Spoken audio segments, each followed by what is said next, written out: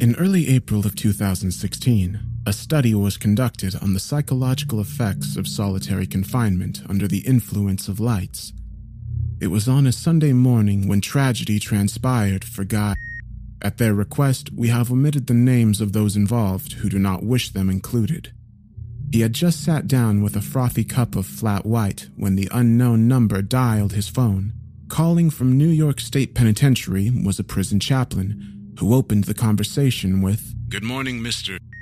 Then, indiscreetly, the chaplain did not hesitate to add, "I regret to inform you of this."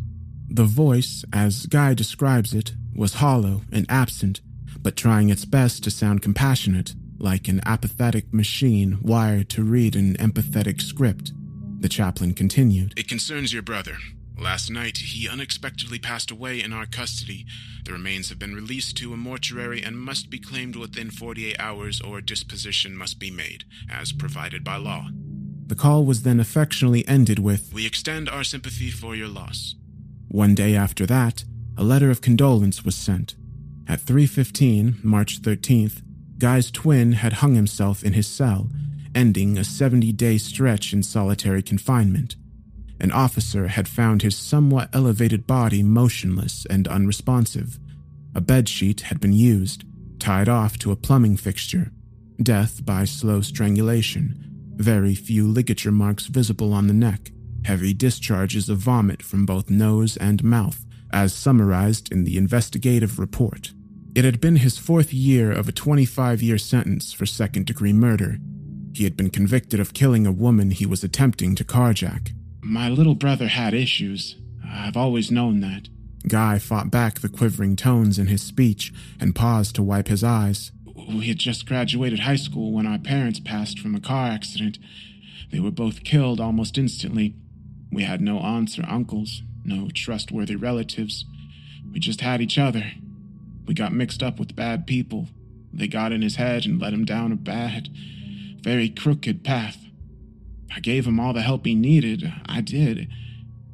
It wasn't enough to steer him from that path, but I never gave up on him. After every phone call, every monitored visit, I told him I'd always be here, waiting for his sentence to clear." Guy also had this to add. "I know that I'm not alone in my belief that solitary confinement is a monstrous punishment to inmates. My brother had a history of mental issues. He should have been in a hospital, not a prison, let alone an isolated lockup. I believe we've forgotten what it means to correct bad behavior. Torture can't force a broken mind to repair itself. It only forces the mind to behave. That is not a solution or correction. It's cruelty." Officials from the penitentiary maintained that there was little to no concern that the inmate had been planning to take his own life. Had it been the case, he would have immediately been transferred to a mental health unit. Faced with the cruel separating agent of grief, Guy turned to his research for comfort. He knew that extinguishing solitary confinement was unlikely, considering its worldwide practice, so he instead focused on an alternative approach. His proposal? To capitalize on the benefits that seclusion does have for inmates, while also applying a more humanitarian method to their improvement.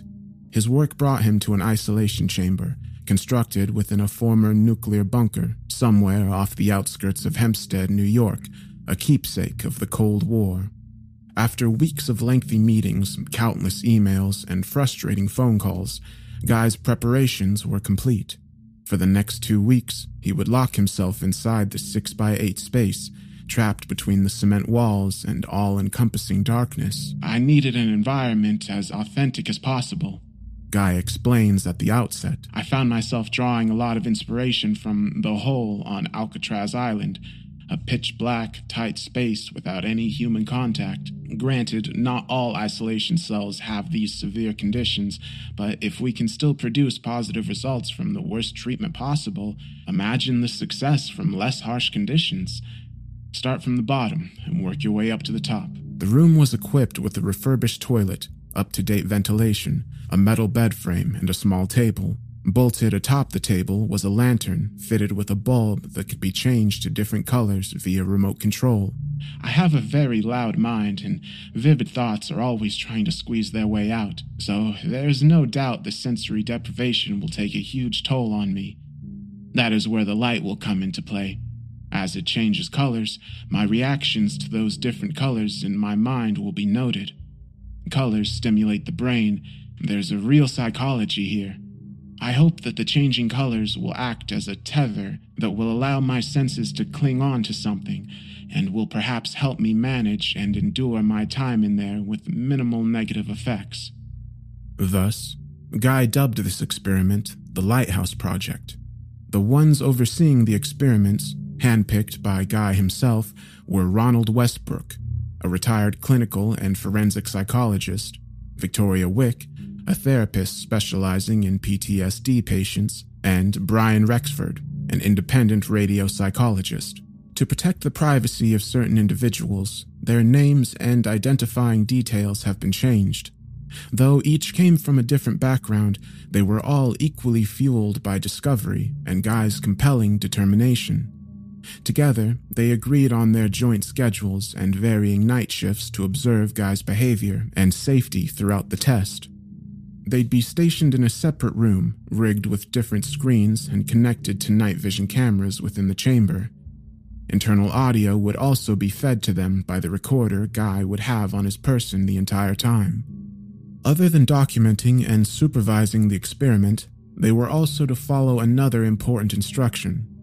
Do not, under any circumstances, stop the test. No matter what is said, screamed, or begged, the door will remain locked until the experiment is complete, the only exception being if a hospital is needed. Before being taken to his cell, Guy partook in several psychological tests and interviews to examine his mental capacity of taking part in the project. He'd take with him a month's worth of military food packets, drinking water, toilet paper, and batteries for his recorder.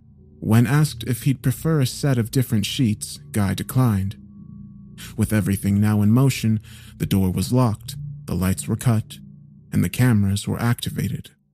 Day 1. Incarceration. Guy spent his first 10 minutes in absolute darkness, lying on his bed. Every so often, he makes a popping sound from his mouth. Minute by minute, the popping becomes a hum, and then graduates into a whistle as Guy taps his foot impatiently. After the 30-minute mark, he records his first log. Day 1. 04:01:16. Audio log, 30 minutes inside. What a bizarre feeling. My hand is an inch in front of my face and I can't see it at all. It's pitch black and dead quiet in here. I'm not even sure what to say at this point. I want to hear something other than my breathing bouncing off of the walls. 4 hours pass. Guy takes to wandering around the room, appearing to count the number of steps it takes to reach each wall. The result? Not very many. Day 1. Audio log. 4 hours inside. It's getting cold in here. I should have brought a heater or something with me. I've already lost track of how long I've been here. Maybe that's a good thing. I have to say, this is the worst hotel I've seen. The service is god-awful. Room service, anyone?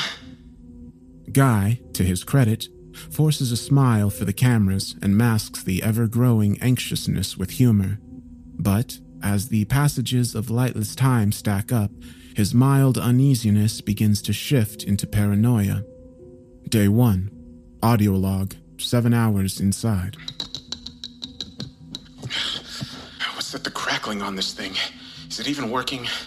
I've said I'm cold 300 times now, and it hasn't changed a single degree. The blanket isn't helping that much. At least give me a sign that this piece of junk is working, all right? A knock, a tap, anything. Throw me a bone here. He sits with his legs folded on the bed and tears open the first meal packet. He eats it slowly, as though to savor the taste and the new sensation it brings. Perhaps he's waiting 7 hours to experience something new in the room's unchanging pitch before it becomes repetitive. It isn't long until Guy takes to pacing the room to each of the walls. The audio captures possibly an old conversation he recounts with someone under his breath, plausibly his brother. It's not unusual, Rexford explains. Animals do the same when you place them in confined quarters. He's anxious, trapped, and bored, and pacing provides input in his life. Builds a mechanism to cope with. Eventually, Guy crawls into bed and tries to rest. He manages to fall asleep for 10 hours straight, tossing and turning relentlessly in his sheets. When he wakes, the realization takes a moment to dawn on him as he rubs his eyes and tries vainly to get his vision back. He falls back into his pillow and sighs loudly. Right, that's right. Shit. As an entire day passes in the chamber, the adverse effects of his sensory deprivation begin to intensify and become especially more evident in his 8th log. Day 2, audio log, 30 hours inside. They're everywhere, aren't they? All over the grainy darkness. There's so many of them. Spindly shapes are floating around me. I'm hallucinating. Aimlessly drifting, bouncing off of nothing. Aimlessly. I think they are organic spores. Swarms of them all over the place. What day is it? Can anyone hear me up there? I said, I'm hallucinating. In view of this, he waves around both hands, sifting his fingers through the invisible objects his mind was manifesting. Before long, he claims to start hearing music in the corner, even snapping his fingers to the non-existent rhythm. For the remainder of the second day, the researchers take note of every hallucination Guy experiences. Visual, a kite on the wall, blooms of jellyfish, spores, a gray cat. Auditory, static from a radio, a piano's G major, incoherent whispers. In the early AM hours of his third day, submerged in darkness, Guy reaches the threshold of his sanity. At 6:53 a.m., he is sitting against the wall, his face buried in the crevice between his knees. Suddenly, without the slightest portent of warning, he chokes out a gasp and flings himself desperately to the wall. He crams 2 fingers in his mouth, prodding desperately at his throat as he vomits profusely into the bowl. Day 3. Audio log. 72 hours inside. Right down. Oh, shit. Oh, God.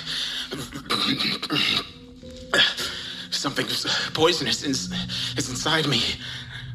Slid right down my throat. Will I die? Will I fill up with mushrooms? No.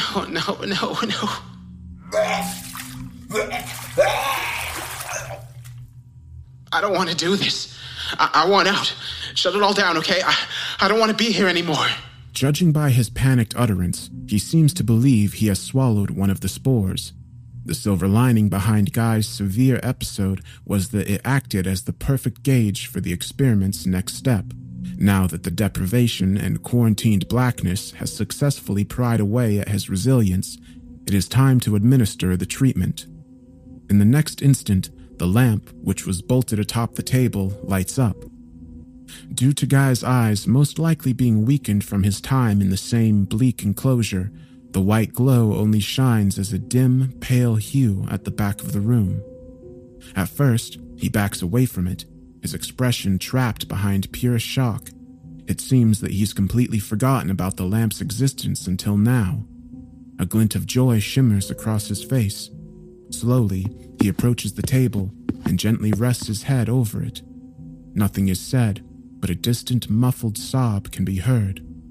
For the remaining duration of the test, the bulb will shift its soft glow into a different color every 8 hours or so. By reintroducing Guy back into the light, the overseers hope to negate his long days without stimulation and, in a sense, guide back his rationality. To fit their increasingly differing schedules, each overseer agrees to assign themselves a particular color to monitor. Light exposure effects rating. 1. Westbrook. Green. Subject's anxiety and overall mental tension have lessened considerably. His appetite has returned. Good. 2. Rexford. Yellow. Guy seemed uneasy about the room changing color at first, but he seems to be over it. Yellow, being a bold, energetic color, tends to support happy thoughts and optimistic thinking. We especially see this in his recent recordings. 3. Rexford, blue. The compulsion to anxiously pace disappeared with the addition of blue. It looks to be making him tired. He spent most of the time sleeping during the exposure. At least his circadian rhythm seems to be getting back on track. 4. Westbrook, purple. The subject has a strong aversion to the color purple. He started complaining, growing progressively more restless, possibly an emotional situation from the subject's past. Claims the walls are moving. The color was not active for very long. 5. Wick, red. After looking over Guy's reaction to the purple light, I was especially nervous about what would happen with the color I chose. It didn't dawn on me at the time, but I soon realized that the only red-tinted rooms I could think of were from horror films. But his response has been a positive one. He's more active now, even performing different exercises and physical activities in the small space. Although, he's been lying in bed for some time now. Day by day, Guy, who has previously been screaming about swallowing hallucinations, starts to act like himself again. As the positive effects become more tangible, the light reveals their restorative power over his mind. In the early morning of the 7th day, as Guy stirs in his sheets, something else appears on camera. Small, white, furry, with a pointed, twitching nose. A mouse scurries along the wall, apparently granted access to the room by way of an unchecked crack under Guy's bed, possibly even led there by the leftover crumbs from his food packets.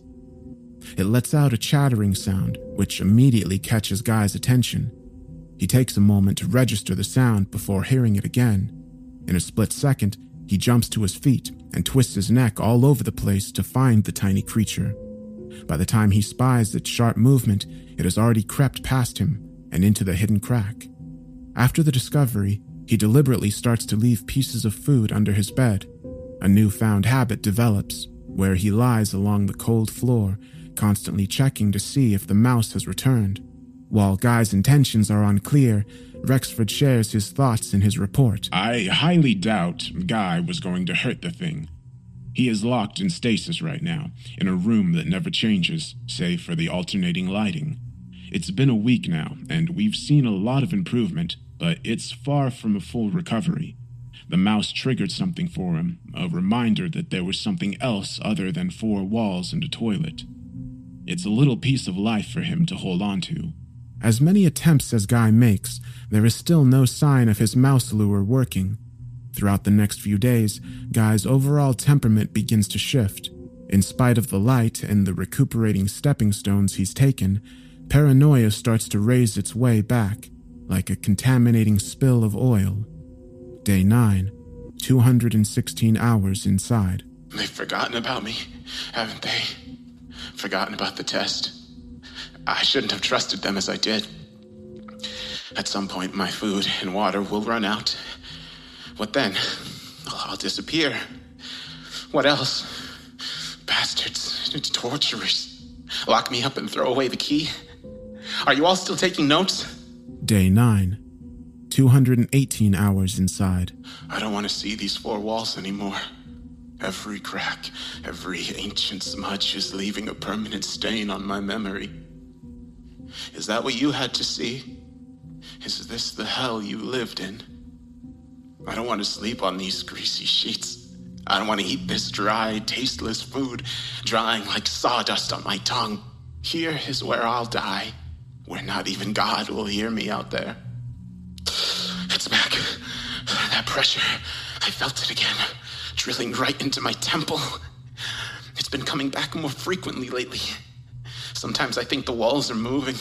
When I close my eyes, it feels like I'm underwater, traversing invisible depths nobody cares about. My room is shrinking further now and then. Sooner or later, it's going to crush me. Day 9, 224 hours inside. I need to move, walk around a while. The valves in my legs are starting to swell from not moving. Hurts like hell. Damn. I need to stretch them, but I can't. I can't leave the bed. I can't because I don't want to. When I start to stand, a bad feeling gnaws at me like an overwhelming premonition. Whatever it is, don't move. For the love of God, don't move. Something is at risk of being stimulated. The pressure is worse than ever.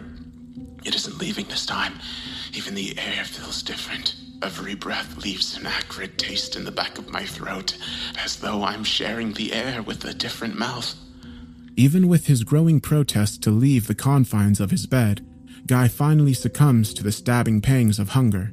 He crawls cautiously out of bed and swiftly moves to his supplies. As he reaches for one of the packets, he immediately jolts and stops, winding around in a fury. He retreats to his bed and grabs the recorder. Day 9, 230 hours inside. Gone. Torn to bits. My food. I can't. I don't. What happened? Guy has discovered that 5 of his once sealed food rations are torn to shreds, gnawed open, the flexible pouched packaging gutted by some unthinkable means. With the lack of any footage, the researchers deduced that mice were the most likely culprits. If one had found its way inside, what was to stop more from sneaking in and raiding the unguarded stash?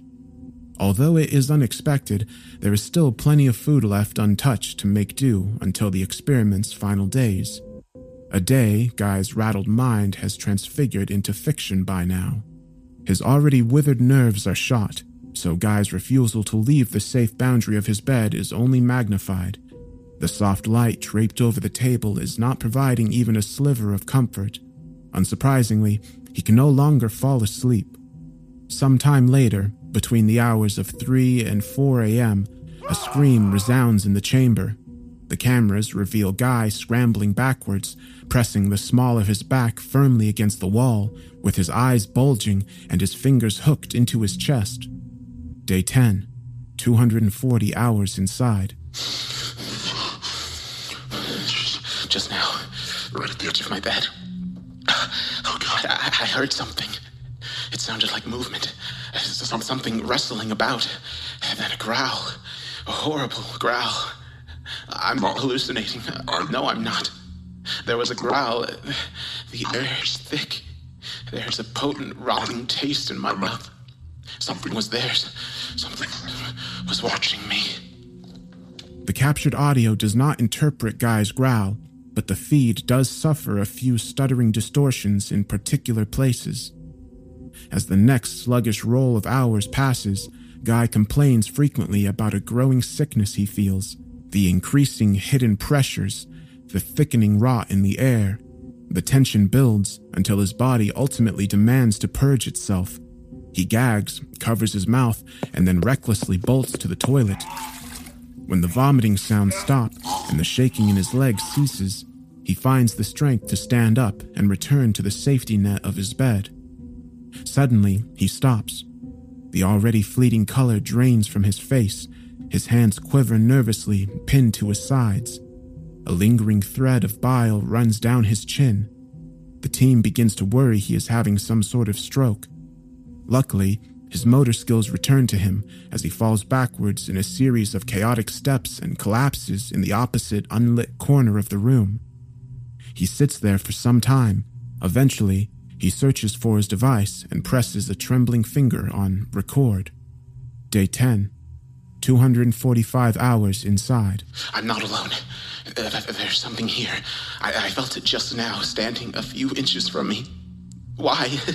I see nothing, but it was there, looming over me, waiting for me. Adopting the shaded corner as his newfound security, Guy does not return to his bed or the light blanketing it. Even as the bulb alternates from different colors, none of them spur a different reaction. He merely sits there, staring into unoccupied spaces and craning his neck as though seeing something. Day 10, 248 hours inside. There's movement. I'm sure of it now. I'm no longer alone. But what are they? Ghosts? No, too active. At first, I thought the walls were moving, but I was wrong. It was the light that was moving, ripping and being bent as they passed through it. The darkness is properly marinating my brain to see them. Sometimes vague silhouettes, sometimes textureless shapes, sometimes shifting and then reshifting. Moments of motion. Sometimes it clicks their teeth, molar against molar. Sometimes it's scratching nails on the floor. They are drawn to the light, moving only where it touches, hiding in it like a blanket. I don't think they can see me. Not yet. One notable piece of footage reveals Guy making a poor attempt to reach his food and water rations. His head scans the room in a back-and-forth motion as if checking that the vacant coast of space is clear. Slowly, he drifts back into the reaching glow, inching closer to the supplies. When he is nearly there, he freezes. He turns his head towards something the camera can't see, something under the bed. After a moment of staring, he aborts the mission in a mad sprawl and retreats to the shadows of the corner. Day 11, 265 hours inside. I saw a mouse under the bed, picking at one of the scraps I left. Then it started screaming and then squirming all over the place. Blotches of blood were left where it rolled. Then it stopped and it started to float, as though it were caught on something's invisible jaws, digging into it, opening it up, entrails dangling like wet ribbons. I'm not safe. Day 11, 273 hours inside. I know how they're getting in. Small spaces in the room. I want to call them pockets. They squeeze their way in. The horrible stench returns. They squeeze their way out. I think I know where the pockets are, too. One on the ceiling, one under the bed, one on the left wall. They're everywhere, getting more and more numerous, getting louder. I've lost count of how many now. I have to stay away from the light. It will only make me easier prey. Please, if you can hear me, turn off the light. The visual hallucinations haunting him only grow worse from there. Every audio log received grows primarily more fearful about the unseen things coming in and out of the room. While there are no remains of a mutilated rodent found under the bed, signs of discoloring on the floor are present. Despite the 3 hellish days he has spent in the dense, unlit veil, Guy refuses to leave the shelter of that corner. The light, which had previously hoisted his sanity back, was now what he avoided. What should have nullified the others appears to only intensify it now. As though summoned by misfortune, the researchers face an anomaly they did not prepare for. Both the cameras and Guy's recorders begin to malfunction. The stuttering audio distortions from earlier worsen. What sound does manage to leak out of Guy's device is corrupted with hisses of static and delays. Unable to fix the issue, they are forced to make a decision: end the experiment early and collect the accumulated data, or follow Guy's original instructions and proceed to the final day. With 2 in favor, Westbrook and Rexford, of continuing, and 1 opposed, Wick, the decision is made to endure until the 14th day. Even if the audio is no longer functional, there is still plenty of visual input to extract. Guy's mannerisms only continue to deteriorate. He no longer sleeps or forms an effort to reach the food and water, let alone even use the bathroom. Instead, he takes to urinating and defecating in the opposing ill-lit corner. Piles and pools of his excrement gather there like the accumulating waste of caged animals. Things were bad. Rexford shares from the following interview. We honestly should have stopped and packed everything up then and there, but we had precise instructions to see it to the end. There was one night Victoria and I were working together. I remember stepping out to get some fresh air and coming back to her gasping, her hand cupped over her mouth in shock. I quickly checked the cameras and saw exactly what had her horrified. Guy was digging into his excrement and smearing it over the wall. At first, I thought it was nothing but a smothered mess of unintelligible garbage. But then I saw exactly what he was writing. They, everywhere. Turn off. Light. After that, Victoria wanted nothing further to do with the experiments. She told us she was done being party to torture. Westbrook was also losing the amount of time he could give, so things mostly fell on my shoulders. I didn't mind it much. I wanted to be involved. I wanted more than anything to see the success of the experiment. With 2 days left of Guy's confinement, Rexford takes it on himself to make the final push. I was trying to think of a way to ease him back into the light, so I thought of a plan. Little by little, I was going to amp the lantern's voltage until the room was nothing but light. No more dark corners for him to hide in. To set his plan in motion, Rexford starts by amplifying the soft blue hue within the room. The lights begin to lick up the walls and climb over the bed. Guy quickly takes notice and noticeably shrinks further back. He tries to protest vainly, according to a recording of garbled feedback. Day 13. 315 hours inside. Stop! I'm drawing them closer. I'm listening. They will find me. Turn off the light. They will find me. Ignoring Guy's clear objection, Rexford shines the light more strongly as it inches closer, burning away the shadowy blankets of Guy's position. In a desperate, animalistic effort, Guy resorts to slamming his fists against the locked door, clawing at it fruitlessly with his nails. Simultaneously, as the last shade of his protective layer evaporates away, Guy makes a mad dash toward the lantern. With a desperate flail of his fist, he punches it, shattering the bulb in an eruption of glass, like an aerial fireworks shell. As the darkness once again overlaps the room, and with adrenaline still racing through his system, he grabs handfuls of broken shards and shoves them in his mouth. The corrupted bits of audio still capture the sound of sharp bits breaking between his teeth. Rexford immediately abandons his post and rushes for the chamber. He opens the door to find a room with protein-stained bedsheets, hieroglyphic feces on the walls, and their test subject collapsed over the table.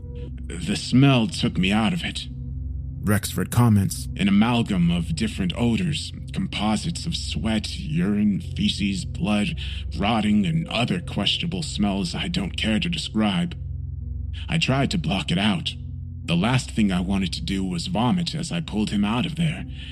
He was sputtering something to me while spitting out globs of blood and broken glass, something about his back burning. When I checked it for him, I had no idea what I was even looking at. Bruises, hand-shaped bruises all over him. Wednesday, April 13th, at approximately 9:05 p.m., Guy is taken to Nassau University Medical Center, where he receives several stitches for his hand and also the loose flaps of tissue in his mouth. He is constipated, running a fever, severely dehydrated, and malnourished. When examining the peculiar bruises lining his spine, Dr. Marion Cobb asks if Guy has been assaulted. When told no, he shares his thoughts. In Vietnam, we referred to unexplainable bruises as ghost bites, marks that appear without injury and have no business being there. It could run the risk of an underlying medical problem or even a risky blood disorder. We'll perform a complete blood count for any irregularities. He added, skeptically. However, if that is the case, I've never seen any this prominently shaped before. The blood tests came back normal. As Guy recovers from his time in the bunker, he repeats the same series of tests and interviews he took before his incarceration. The tests to do with his memory showed that it had been impaired. He struggles with even the slightest question and takes 65% longer to complete each task. While admitted to the hospital, he is adamant that the nurse keep his room light off. As for the aftermath of the project, New York College journalist David Saxon, after months of evasion, is able to conduct a short interview with Guy on the first sunset of August.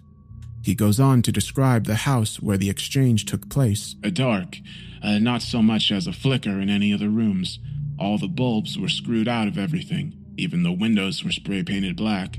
When I asked if the lights from our camera would be acceptable, he hesitantly agreed. The reporter added, From what I could see, Mr. looked very tired. His eyes were sunken and his skin was pale, like the pigment was being sucked right out of him. Here's the description of the experiment, as written on your website. An effort to diminish the harrowing effects of solitary confinement through the use of light manipulation. Yes. You've since retracted that statement. Why is that? Isn't it obvious? The result was not the one I wanted. Right. In hindsight, do you think that you underestimated what 2 weeks in the bunker would be like? Perhaps. In the beginning, I thought that I had taken every precaution imaginable. I believed my mental fortitude could overcome any obstacle. I was wrong. If you're comfortable enough to answer, I'd like to ask you more about your time in the bunker and about the hallucinations you experienced. Oh, yes. There were countless hallucinations in that place. Animals, toys, cars, music, you name it. But that isn't what you're asking about, is it? Well, no. I was referring to the things that, killed the mouse. I can't tell you how many nights I've spent praying that what I witnessed in that place was a simple fabrication of the mind. But it isn't that complex. A light was on in a dark place, and something took a liking to it. For a time, I believed what I saw in there wasn't real. That was until I started seeing them at home. Things rustling around, doors inching open, nails raking the kitchen tiles, looking for me. Is that why your house is so dark? I'd like to ask you something now. Do you have any kids at home? Huh? Yeah, I have one with another on the way. Why do you ask? Do they sleep with the nightlight? What is the relevance with that? You may want to tell your friend to turn the camera light down. They followed me home. Hopefully, they don't follow you. What do you mean by that? No further questions are answered.